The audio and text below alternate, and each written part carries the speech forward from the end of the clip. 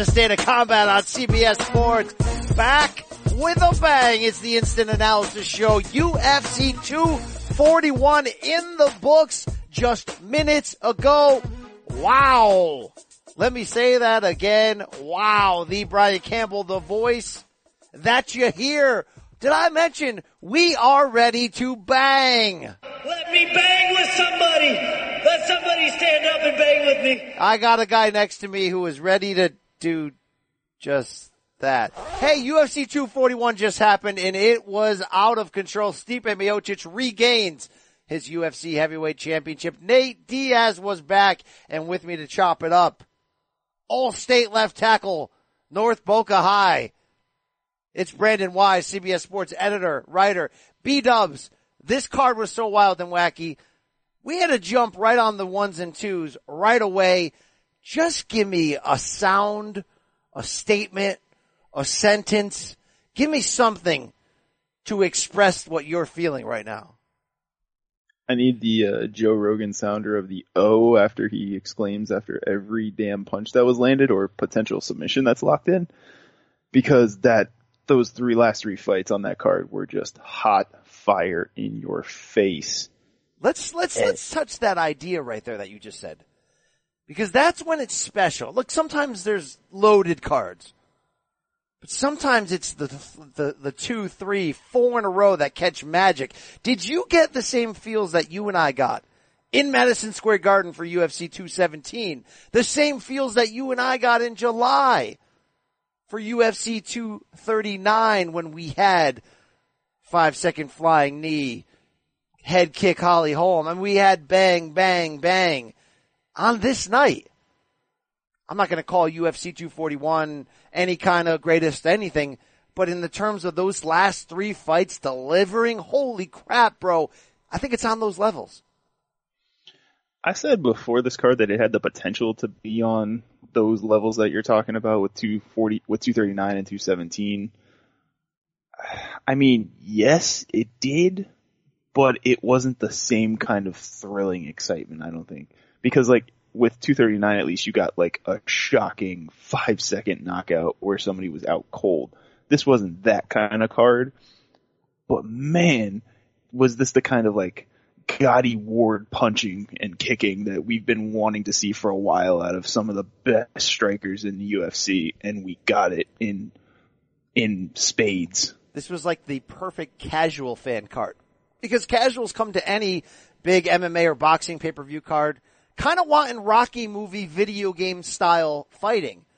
And really these three fights gave it to you, and that's why right now I'm overflowing with emotion. But you know what? I'm rock hard right now with emotion. I got a phoner. Dude, I got a phoner right now. Actually, we connected via Skype. All right.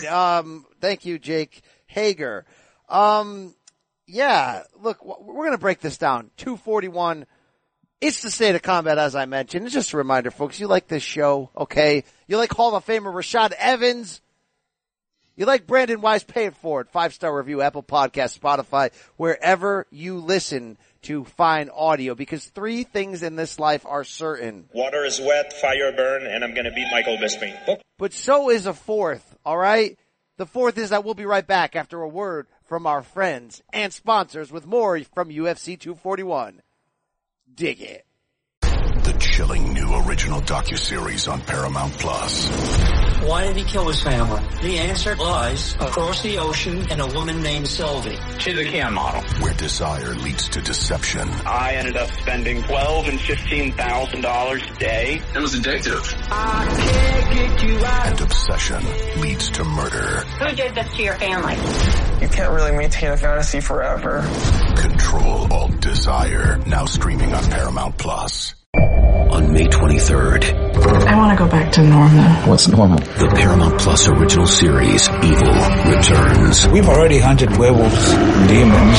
And now what? A baby Antichrist? Okie dokie. Prepare yourself. You will not beat us. For the end. I have visions of hell. Make it stop, make it shut up. You're not gonna survive this. Evil, the final season. Streaming May 23rd. Only on Paramount Plus. And we're back. BC, B-Dubs coming right back at you. Let's pull no more punches, no more business, right to the fights. This main event, Brandon Wise, 241.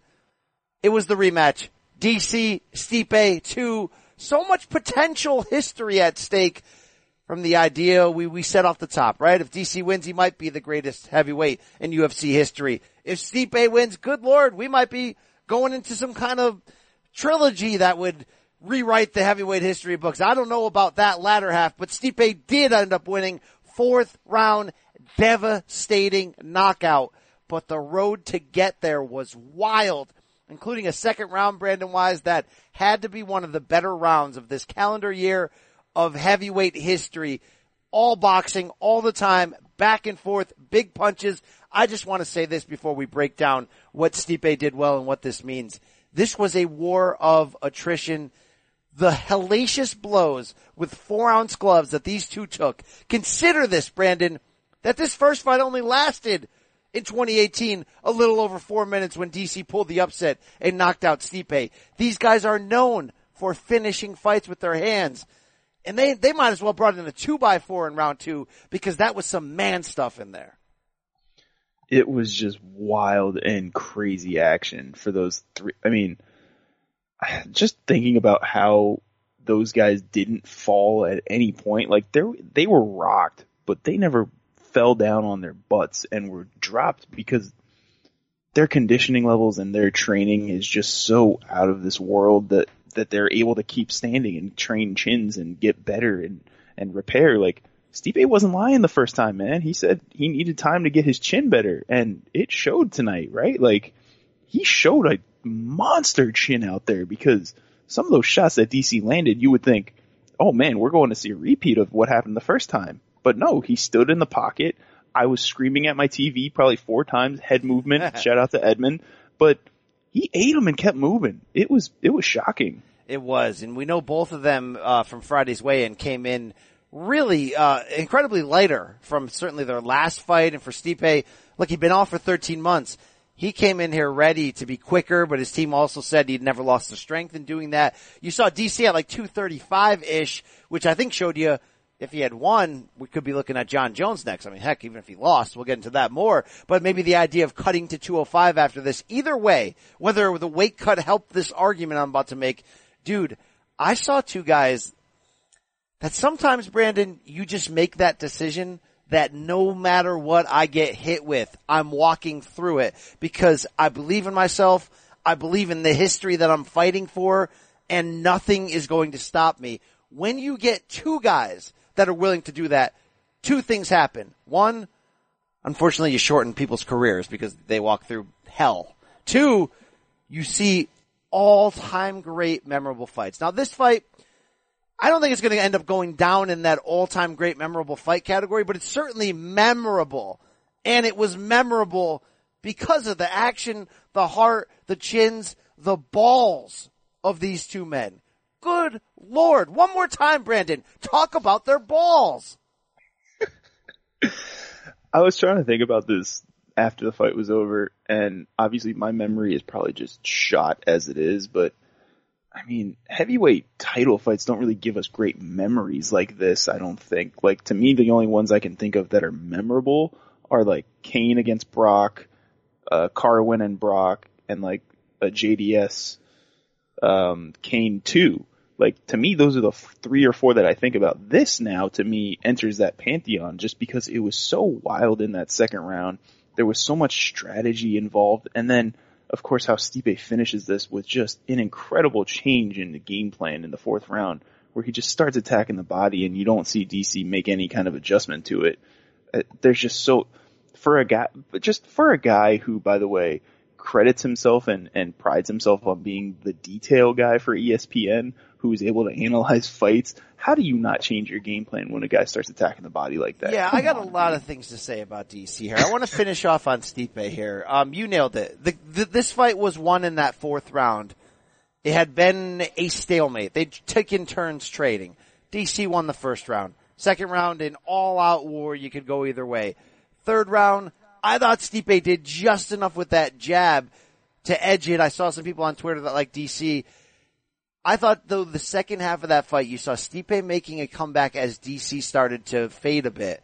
Because, to be honest, they kept up an insane pace through the first 2 rounds.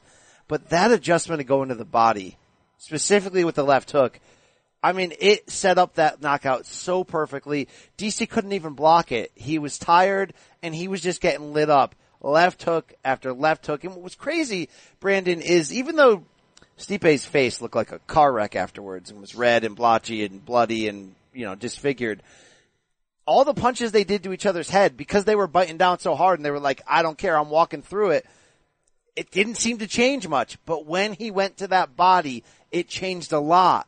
DC had no answer for it, no adjustment. He was a sitting duck, and you saw Stipe double and triple those hooks. Just keep going there, and then it made DC a stationary target. And then one thing we know is that Stipe knows how to finish. He also knows how to bounce back from being hurt. And let's not forget that he was almost stopped. I think it was at that 3rd round, or maybe it was the 2nd round. I'm foggy as well at this moment. But there was a point where he was almost stopped. And, you look, what I mean is he was 1 or 2 more big shots away. Yet he comes right back to life in that 4th when he has DC hurt. And that 7 or 8 punches in a row as DC is slumped down. I mean, that's how you do it, dude. That's vicious. That's violent. Stipe just says, hold the damn phone on history. 'Cause I'm back.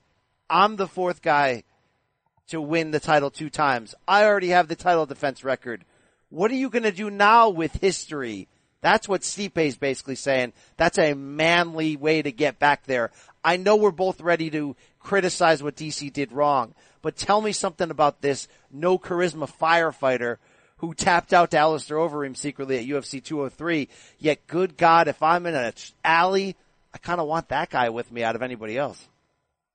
He's just such a fun character. Like, I know everybody says he can't talk or he just chooses not to talk. He doesn't like doing his media obligations. He just wants to be a big kid. Like, he's a 36-year-old man, but if you watch Embedded and you see how he interacts with, like, his friends and his firefighter buddies, like, he's just a giant kid. And that kid can hit like a mofo. Like, I think that's the bottom line here. When you're mentioning when he almost got finished, that was actually in the 1st round.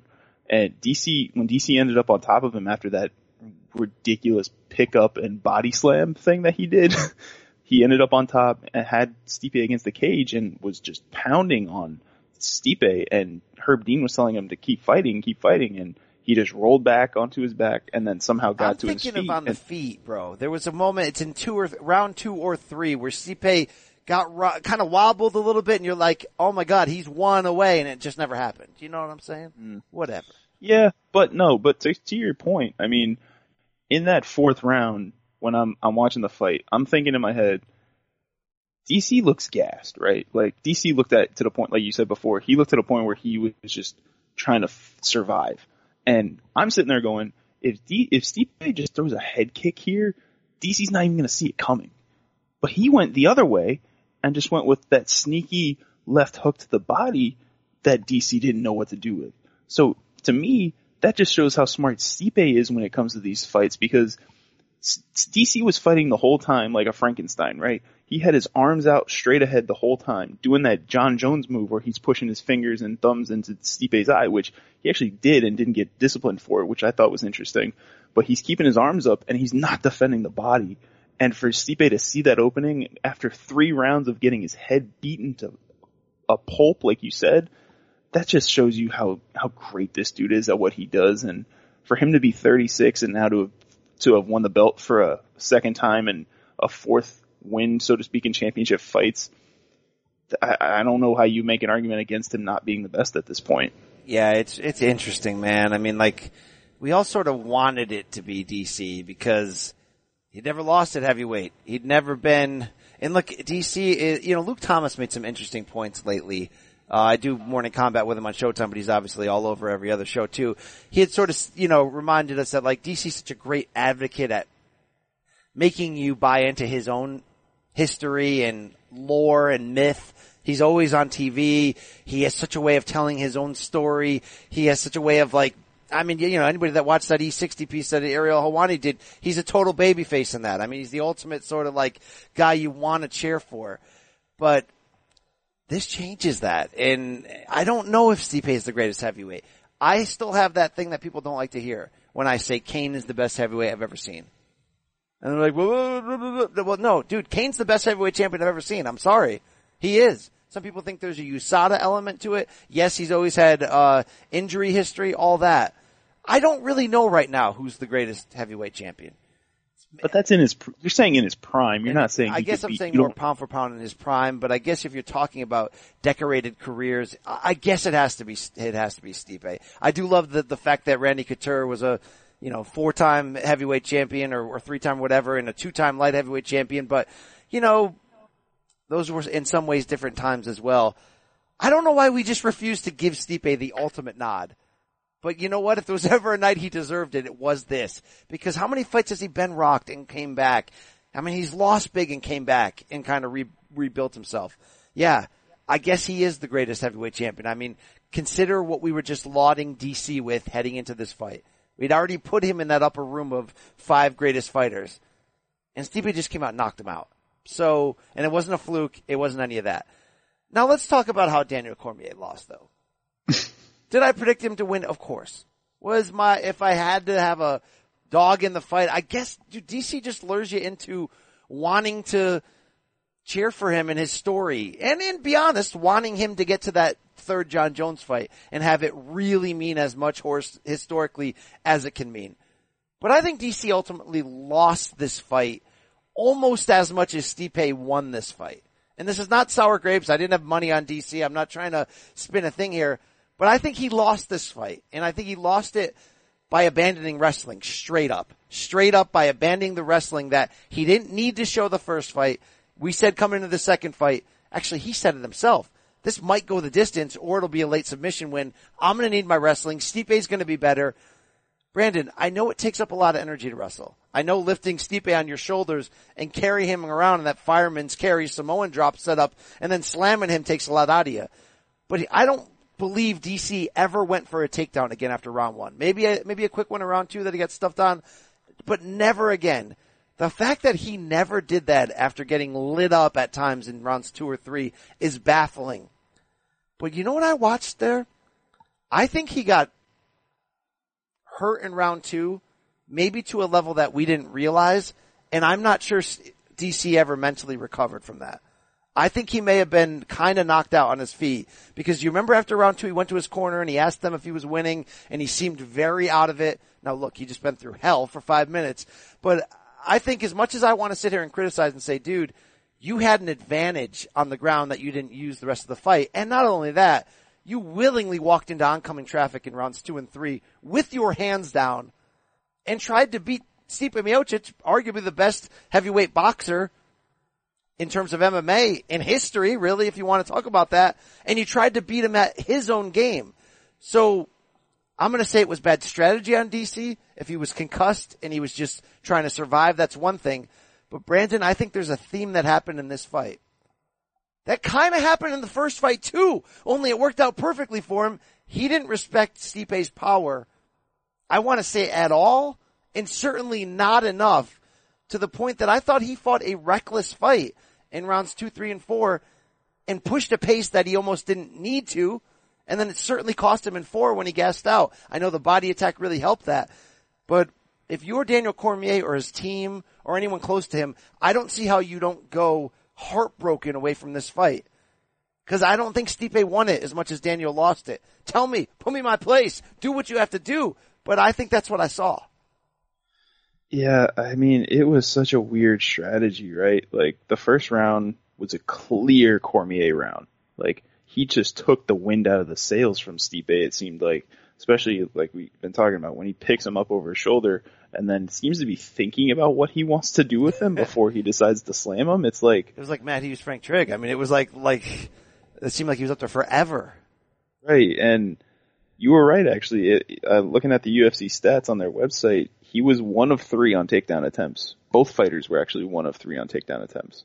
So it's like, did he get baited into a brawl, or was that just all he thought he needed to do to knock Stipe out? Like, I mean, we make jokes about head movement and stuff with Edmund, but like, Stipe really wasn't moving his head that much. There was no lateral movement, so maybe he just thought, I'm going to be able to walk him down with my hands up and finish this dude. I saw somebody real quick. I saw somebody on Twitter tweet at me. I don't know the name. I can't give the guy credit, but he's like, he said the same thing. I think DC got lured in by Stipe's lack of head movement, and he thought the brawl was something he was going to win. And then it seemed like, now this is me talking, it seemed like he just ended up in deep waters by doing that strategy. Yeah, I mean, I don't know. It's like looking at the stats, and obviously these stats don't tell the whole fight, but like DC landed 230 of 317 strikes thrown. Stipe landed 135 of 244, and DC landed 181 significant strikes. I mean, to me, those are numbers of somebody that's winning a fight throughout, and there's no difference. But I don't really have an explanation for what DC did here. He, at no point like you said, in no point in those second and third rounds did he make an attempt to go for a leg or to shoot in at all on Stipe and challenge the legs just to even see if there was something there to attack. He thought he could stay in this brawl with his feet and take it away, but he just simply couldn't. I mean, I think at some point though, your coach needs to tell you, hey, you're lighting him up, but he's not backing down. Like, his face might be hamburger meat right now, but he's still there. Like, even after the fight, Stipe didn't seem like he was completely out of it. He just sounded like his normal growly self, He didn't seem concussed or anything from all the repetitive head trauma. So, I mean, you're right. I actually scored the first round 10-8. I thought DC dominated it that much. So to see him go away from that was disconcerting to a certain degree. It was a lack of respect, one thing. But I wonder how much, like, dude, when you walk in there in that first fight and you're the underdog and you knock out a knockout artist with the relative ease that DC did, I know it wasn't ease because he did have to take some shots. And I don't want to be ignorant to the fact when I kind of criticize DC's game plan in this second fight. Like, DC's so small against a guy like Stipe that he's got to take shots to get inside, right? Like, Stipe's jab was really working at certain times. It's almost as if DC's got to absorb that and pay the price to get in there. But once he's in there, man, hands down.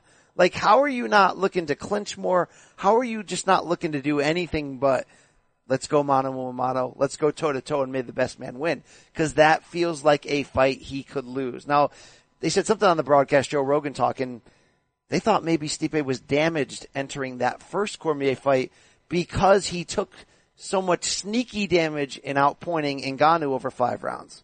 I don't know about that, dude. I don't know. I mean, he still had 6 months to recover. Exactly. That wasn't a quick turnaround. So I think he just got caught. His technique was bad coming off that clinch. He got caught and he got dropped. It was DC's night. Again, to close on this before we talk about what's next, I just think it still could have and almost should have been DC's night because of how much he straight up dominated him in round 1. And had he kind of looked to play this safer, probably wins the decision. I mean, that's the thing. He probably wins a decision. But that's how heavyweight fights work, dude. It's wild. Anything can happen at any time. And Stipe doesn't get to this point in this fight and in his career without being the real from the standpoint of chin, fighting back, losing my voice. So I was going to say, you hurting there? So DC, I am going to boo you. Boo me! I'm getting money and championship belts. What's up? All right. You heard DC talk about it afterwards, Brandon. I may just straight up tap out of this podcast pretty soon. What do you think is going to happen next for him? With DC, man, I don't know. At this point, it's like, what is there really left for you to accomplish, right? It's like... Oh, don't say that when there's John Jones, okay? Don't say that when there's John Jones, all right? I'll come out of retirement and talk right now to you, all right? Man, I don't know. John Jones tweeted after the fight that Stipe is the greatest heavyweight of all time. That's all I'm going to say about that. Thought that was kind of interesting. He didn't really seem to have any interest in commenting on DC after he went after DC a lot this week in like weird social media jabs for seemingly no reason. Well, he was negotiating their future fight, the weight class, the money, by the way that he was taking shots at DC. And for you to try to act like that tweet about Stipe isn't only typed to take a shot at DC, you're crazy.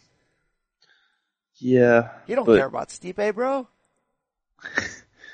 So you think that that's all that's left, right? You think that's the only thing that makes any sense? Well, there's two things that make sense. DC's such a friggin' competitor, Brandon, that when he swallows this pill of how he lost this fight, I mean, dude, he may straight up be like, I don't care, wife and coaches. I got to run that back and get Stipe back. Yes, let Stipe go fight Ngannou and do the rematch, but I need him again. Or I need John Jones. Or I'm going to say I'm retiring, but because I'm still so damn good at 40, and Brandon, he is so damn good at 40, I think maybe he takes 6-9 months off, and then they start figuring out his last one. There's too much that he can do. Okay, here's why I say he does, Brandon. One, because he's still so good, yes. But two,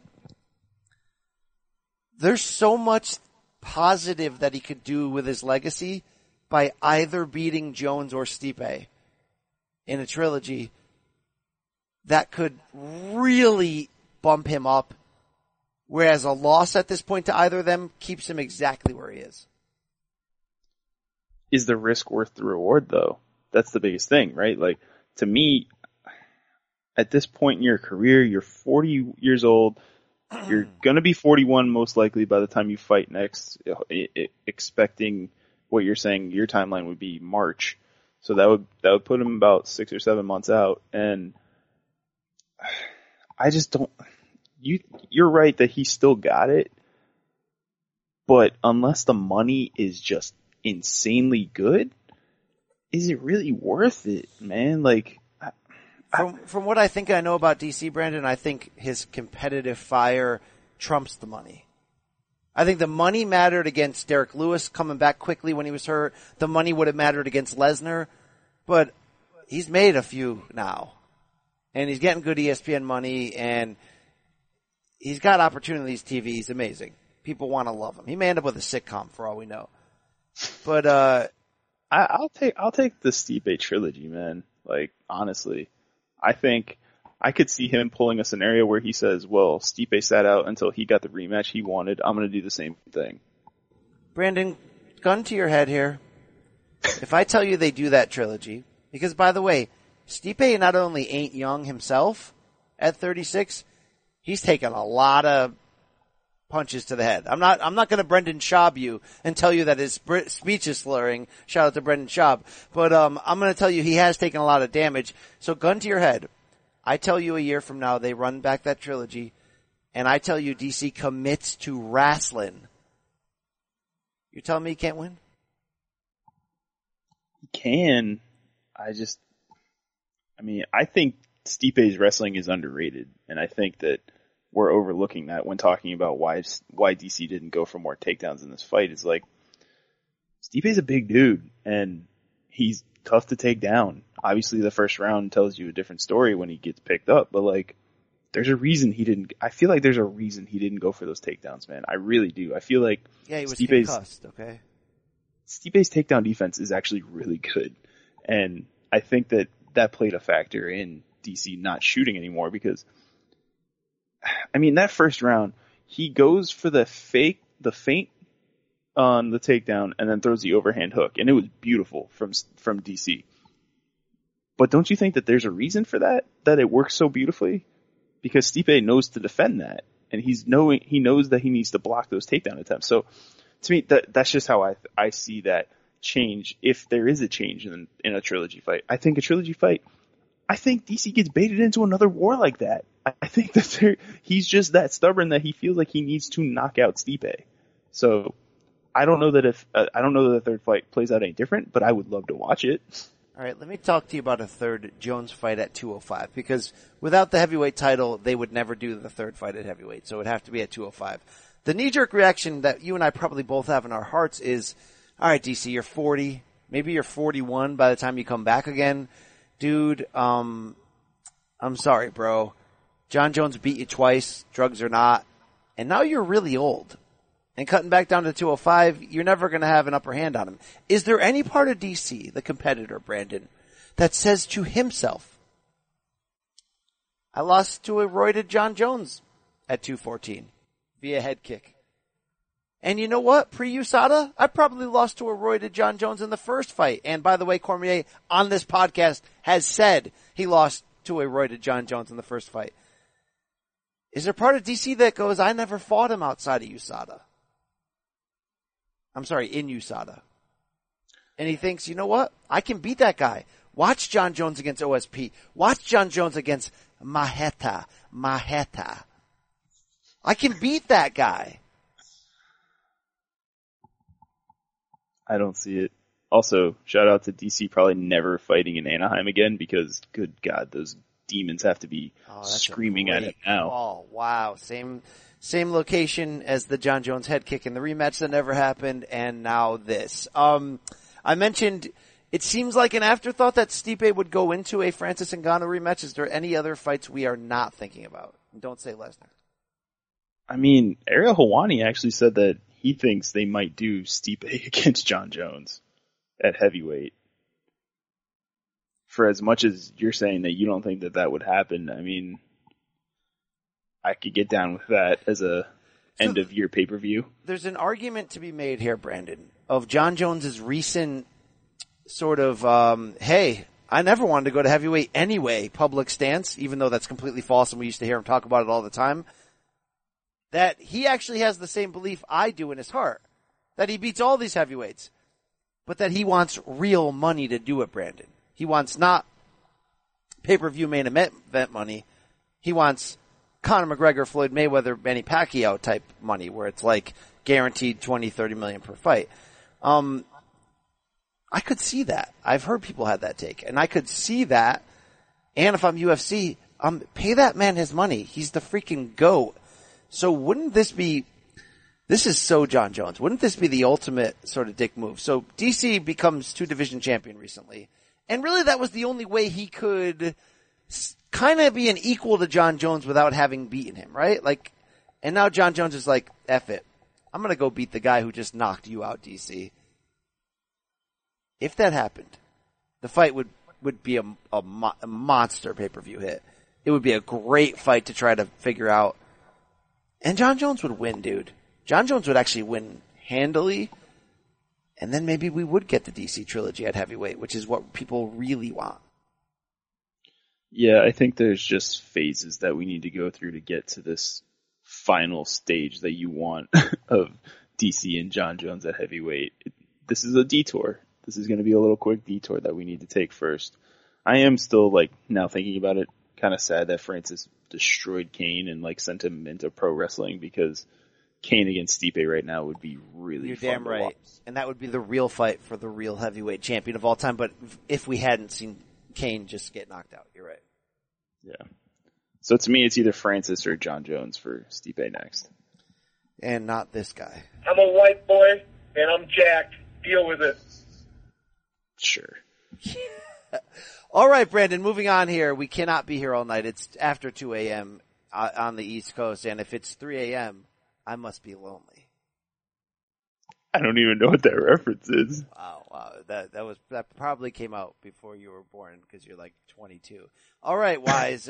This co-main event, great theater. It was Nathan Diaz coming back. We were fired the heck up. You know, they're selling y'all wolf tickets, people. No, Nick. This is your brother. This is not wolf tickets. This was legitimate. And Nate Diaz did it on his own terms, bro.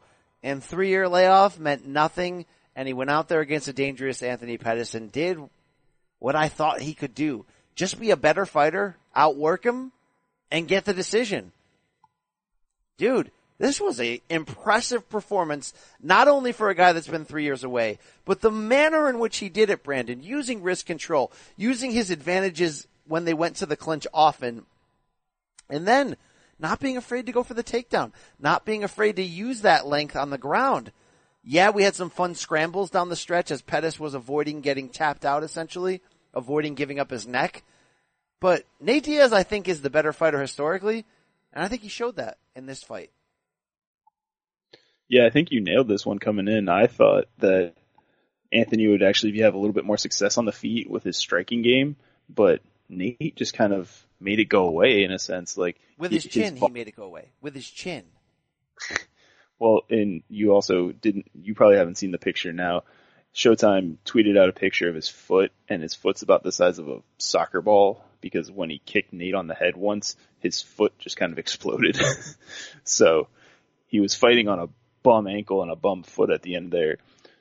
But, I mean, all credit to Nate here, man. Like, he looked the part. He did not look like he had been out of the ring for 3 years coming into this fight like we had talked about in the lead up, and he's the real. There's nothing really much else to say, man. He is the real. And even when Pettis tried to like get into a ground game with him, he still got it.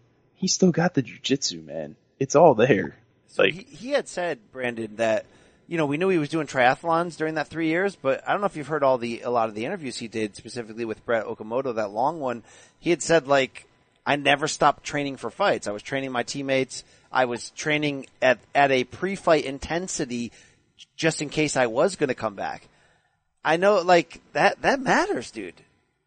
When you're grinding all the damn time. I know it's not a true fight simulation, but did you hear that Chael Sonnen story that he told on one of his Bet DSI clips online the other day, that he went to spar at Nate's gym one time when he was helping Jake Shields prepare for GSP, and he was like blown away that, like, when you get into a sparring situation with Nate, you're fighting him, like, instantly. It's a fight, bro. I believe it. That's how those Gracie dudes roll, alright? I mean, I feel like that's the way it is at a lot of gyms, though. Like, most of the guys that you're training with as you're preparing for a fight are giving you 100%. They're trying to stay in shape as well, just in case they get a call. So, I believe it. And to think that he wasn't training is just foolish. Like, he knew the money was going to get together. He knew he was going to get something done with UFC where he was going to get the fight that he wanted and the money that he wanted. So to think that he wasn't actually active training, that's just nonsense at this point.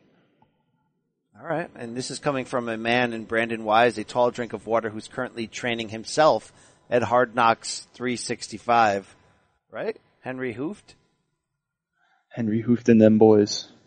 And you're sparring with, like, actual amateur and pro MMA fighters, right?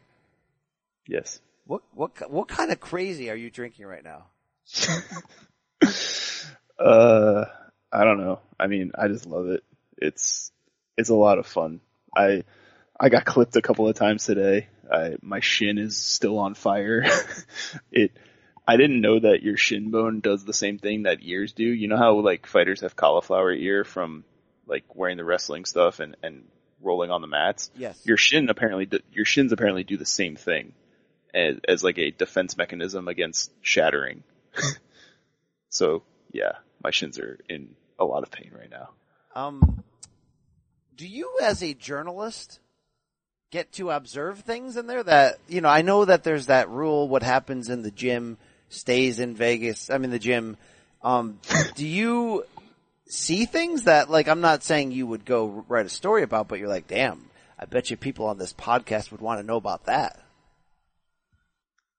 I don't know what you're trying to hint at here. I'm not talking about a famous UFC fighter's dong. I'm talking about, do you see, like, a guy working on something and you say to yourself, oh wow, like a Robbie Lawler, name the man, alright? I mean, the times that I'm at the gym, the pros are mostly either finishing their workouts or getting started on their first workout session of the week. So I don't ever really see the full package, as you would say. Wow. All right. Yeah. I've just basically really wanted to know if Matt Mitrione was working on any stick kicks ahead of next Saturday's Bellator card. Anyway, all right, let's keep rolling here. Pettis fought bravely. I mean, he landed some big shots. You mentioned the blown up ankle. He is who he is. He's going to alternate wins and losses until he retires. That's probably is who he is. But Diaz had the bigger ceiling for huge fights. And dude, when he called out Masvidal, that little boy fan in me, like, I could smell it, dude. It is a beautiful aroma that arouses me. Like, I was like, damn, I want to see that fight. Like, yeah. The only two gangsters left, bro. I need that fight. You weren't the only one acting like that. What do you say? You weren't the only one acting like the little kid Jorge Masvidal was acting like a little kid in the crowd. Oh, yeah. He got so excited. He's like, I'm getting paid. Is Dana going to agree to this? How would he not, bro? How in the hell would he not? Because they're not giving George a title shot. Yeah. And if you're not giving him a title shot, you can't, like, after Nate Diaz calls him out, you can't give him Leon Edwards. No. Like, that's not going to move any product compared to what Nate against Jorge would do. Like, you have to book that fight. Put that fight at MSG as a co-main event of some sort. Just make it happen, man. It needs to happen. Was there something in the air of Nate's swagger and performance that tells you that he could still win a UFC title before he retires? Or, like, is he going to fight against Jorge and then never fight again? Like, I mean, like, you never know with that dude, like, right? I mean, you lit up a damn joint during workout day. Like, you never know what's going to happen with this guy. Did you feel like he had the same momentum going in? Not momentum, but I don't know. I think the swagger word is probably right. I feel like I didn't see the same desire, if that's the right term to put at it, because he seemed very happy. Like, he just seemed happy to be back. He didn't seem like he was fired up to be fighting or anything. Like, he didn't do those crazy tactics that we're used to seeing out of a Diaz brother. He just seemed happy. And I don't know if I want to see a content Nate Diaz, because that guy's not pushing to get a title shot. He's not pushing to win a title. He's just fighting because this is all he knows how to do, you know? So I think you might be right that he might get one more cash out and then call it and go back and train and just coach his team. And sell CBD. Everybody's on steroids. The whole UFC, everybody. You're on steroids. He was actually talking to you, Brandon. Thank you. I really hope that this is the start.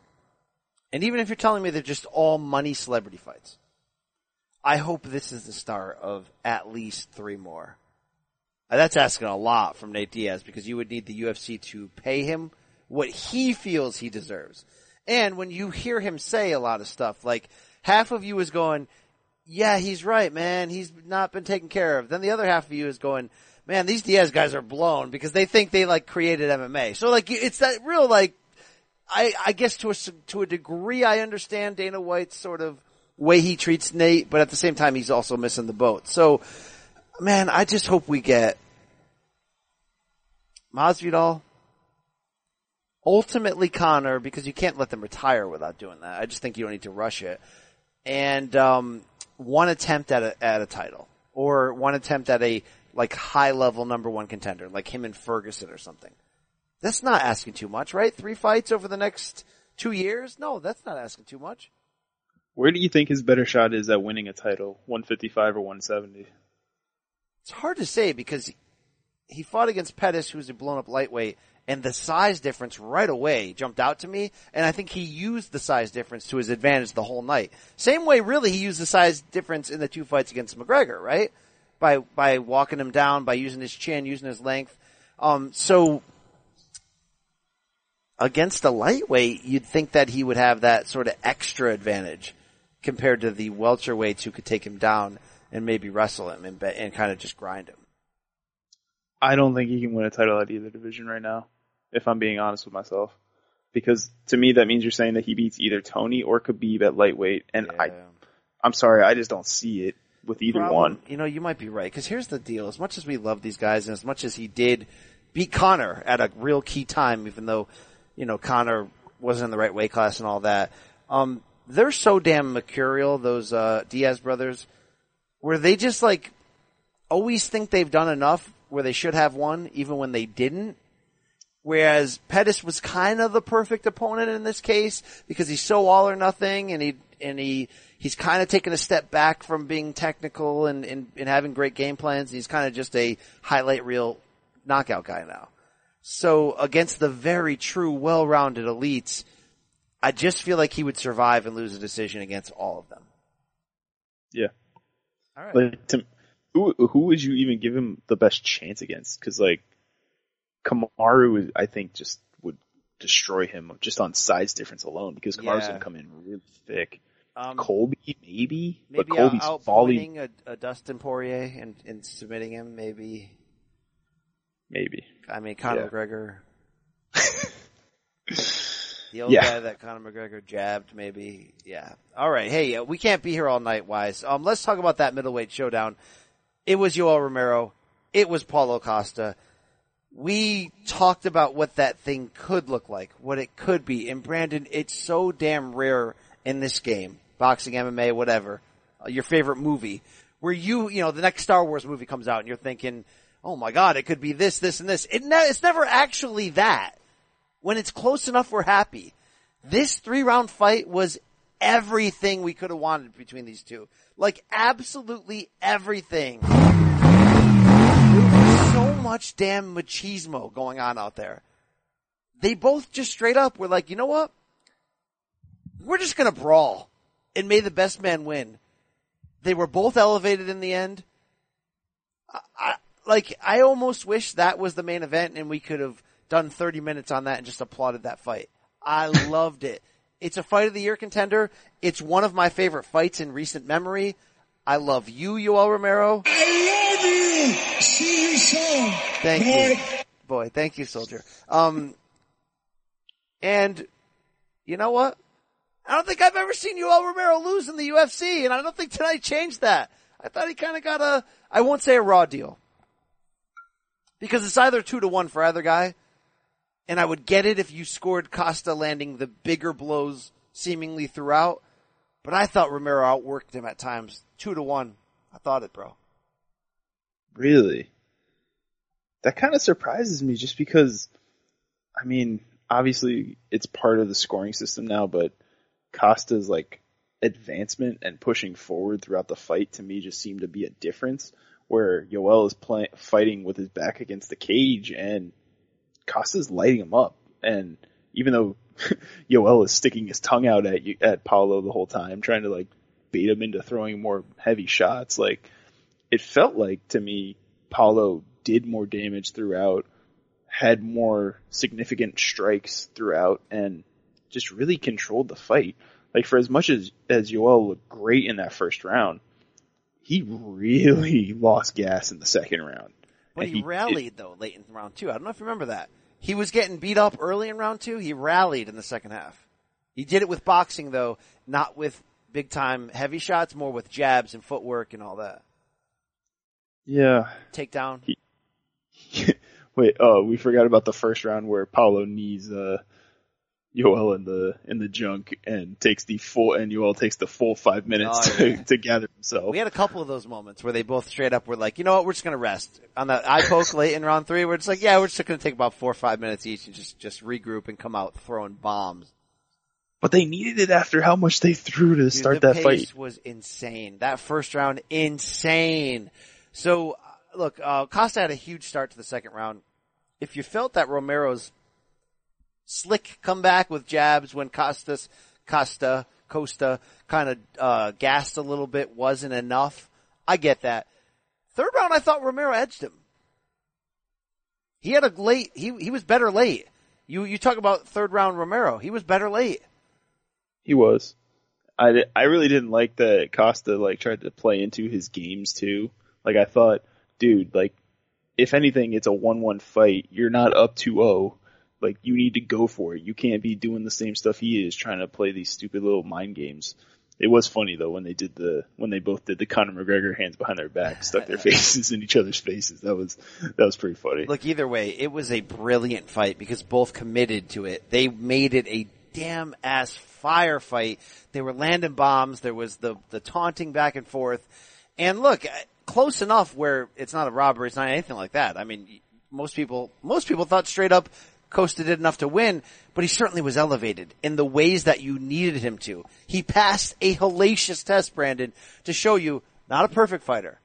Still kind of gassed at the end of this fight, even though the fight was hellacious, but has the chin, most importantly. That was the biggest question mark coming in because Romero is that type of explosive striker where, dude, he could just nail that combination and you're toast. And you know what? He had a pretty good game plan and he kept coming forward. This guy's good looking. He's got great abs. He's the real. I'm not favoring him against Whitaker or Adesanya, but he's in any fight against any middleweight. I'm not sure that I like that he said he's waiting. He's not going to fight again until he gets a title opportunity, because it's like, I don't know that you're there yet, man. I feel like I need to see another fight before you get that shot and get that opportunity, just because you still, like you said, he still showed a lot of flaws in this fight. And I mentioned it in our preview show that if this gets out of the second round, I have a lot of questions about Paulo Costa here, because we haven't seen him go that far, and we don't know what the hell his gas tank looks like, because he throws so much damn volume and heavy shots that it tends to lead towards people getting gassed. And you're right, it did tonight. He was gassed in the third round. That's why he was playing those games with Yoel, because he just had nothing left. Like those arms just got exhausted from throwing so much volume, and I have questions about how he looks against either Whitaker or Adesanya. I feel like Adesanya could just dance around him and he wouldn't get hit, just on quickness and being more lean than Costa. Because Bobby Knuckles would be a great brawl. It would. I mean, shoot, I wouldn't even mind doing another fight like this. Like you said, you don't think you've seen Yoel Romero lose. Run that fight back.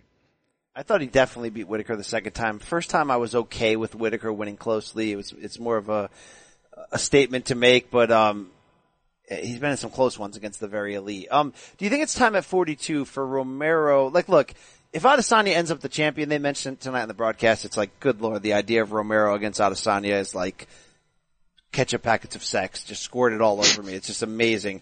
But here's the deal, dude. He is 42. Instead of seeing him go back to the drawing board and fight the Jacare levels, those type of guys, the Cannoneers, I kind of just want him to go into celebrity big name mode and kind of like go over his head a little bit, take a light heavyweight fight against a name like a Weidman or a rematch with Rockhold, that type of level name of another equally kind of washed guy. You know what I mean? Are you down with this? The idea of just take big money fights if it's out there, or sexy action fights, and not try to go back into the prism again and take on these like 2 or 3 average guys? Who would you consider a name fight? Because to me, looking at the light heavyweight rankings right now, the only one that to me would be interesting would be like Glover Teixeira or Alexander Gustafsson, if you can bait him out of retirement. Outside of that, it's just kind of like there's not a ton at light heavyweight in terms of celebrity big name draws. That's fair. All right, I don't have an answer for you. How about we do an Anderson Silva fight? Nah, he'd maul him on the ground. So it's just like, this is where he is now. Yeah, he's 42. Right. He's still on the elite level physically, but I don't know if he's there as a complete package. Got a great package. So, moving on here, quickly, Ian Heinisch, man, he talked a great game heading into here, but you got to give Derek Brunson credit, the veteran middleweight. And hearing Dominic Cruz talk about this is the first time Brunson had like a committed head coach. It's sort of like, how do you get to age 36 or 5 and be this successful and not really have a system? I don't get that. But he looked great. He was calm. He was efficient. He stretched Ian Heinisch's gas tank. And even though Heinisch, I'll give him credit, Jurassic back, Jailbod, kept pushing that pace late, he got outclassed in this one. The balding veteran got to him. Good win for Brunson. But shave your head, bro. Seriously, shave your head. I was going to say, his hair was all over the place tonight. When you mentioned, though, the head coach thing, he is somebody that I've seen at Hard Knocks before, and he's always kind of just working out by himself. Like, when it's not, like, team drills and stuff, he comes into the gym, does his stuff, and leaves. Like, he's not somebody who's working with a coach on what he needs to do, like, conditioning-wise. He kind of knows what he's going after. So, I get it, but it's also like you said, how do you get to this point in your career without somebody actually telling you, hey, this is what you need to work on every day. These are the different skills that you need to develop. So hopefully this relationship he now has with Henry Hooft and Hard Knocks works out where he's able to redevelop himself and retool. But this was a great start, at least. Absolutely. You know who almost won this night was Kama Worthy, taking this fight on 4 days' notice against Devontae Smith at lightweight and knocking out his former training partner in the first round. after getting cracked with a punch, coming back with a counter and just clocking him. I didn't know much about Devontae Smith coming in. How big of an upset was this outside of the 4-day notice? Do you know much about these guys? He was a plus 650 underdog at most sports books coming into this fight. But the only storyline that we could really pick up on was that they used to be training partners like 2 or 3 years ago, that Kama like helped Devontae develop his skills before he ended up on Contender Series and got a contract with Dana White. And they gave him this fight on, like you said, 4 days notice. He mentioned in the ring he fought 3 weeks ago and got a win there. He was on a 5-fight winning streak coming in, but like that was just outright surprising. I don't know that I've been more shocked by a quick knockout like that than I have with that one. I'm with you. The big bantamweight bout on that preliminary card, it was fun to watch. Corey Sandhagen with a hell of another big step forward. Dude, he outclassed Rafael Assunção, who still has it at 37, only loses to elites. Guess what? Corey Sandhagen is elite, unbeaten in UFC. He's knocking on that title shot door, bro. He's got such a cool game with movement always in your face, but never in the same place twice. That's very TJ Maxx of me. But the angles, the variety, the length for this division, dude. Hell yeah. You talk about him, yes, against the Piotr Jan's, your adult large son, Peter Yan. But how about one day against like the King of Cringe, Cejudo? Like this is gonna be fun to see a guy of this sort of unique talent. Yeah, I did not like seeing Uriah Faber sitting next to Cejudo and them hinting at that being the next fight for Cejudo. But yeah, this division is about to get insane over the next 6 to 12 months because there's just so many damn killers that are ready to fight. That Jakar Close and Christos Giagos fight was actually really fun, but I don't want to talk about it anymore. The only thing else I want to say is that sound I opened the show with. Casey Kenny winning a catchweight decision over Manny Bermudez at 140, says, hey, Dana, hey, Sean, meaning, what's the matchmaker's name? Sean Shelby. Sean Shelby. Here's my message. This is Casey Kenny. Let me bang with somebody! Let somebody stand up and bang with me! Yeah. Okay. No more dick pills, right? His dick works. His dick works. All right, Brandon, that's all I'm going to talk about for UFC 241. The instant analysis is in the books. Shout out to that fireman, Stipe Miocic, 2-time heavyweight champion, probably the greatest heavyweight champion in history. Right now we're in a decent spot at heavyweight. There's some fun fights to make. John Jones, get your ish together and get up there eventually. Check out the State of Combat this week. A lot more combat coming at you. Boxing finally returns after multiple weeks off. Brandon, do you have anything to tell these listeners about you, about this show, about UFC 241? Anything? I need a nap. Yeah, it's 2:36 a.m. on the East Coast. That's it. Nobody else is banging. It's time to go. You're going to do what I want you to do, and that's just the bottom line. Yes, and the sooner you come to realize it, the more comfortable you be with the results. Thank you, Rashad. He'll be back as well. But until then, for Brandon Wise, it's your boy BC. We hope you enjoyed the fights. DC, you may have played yourself. That's a story for another day. We out.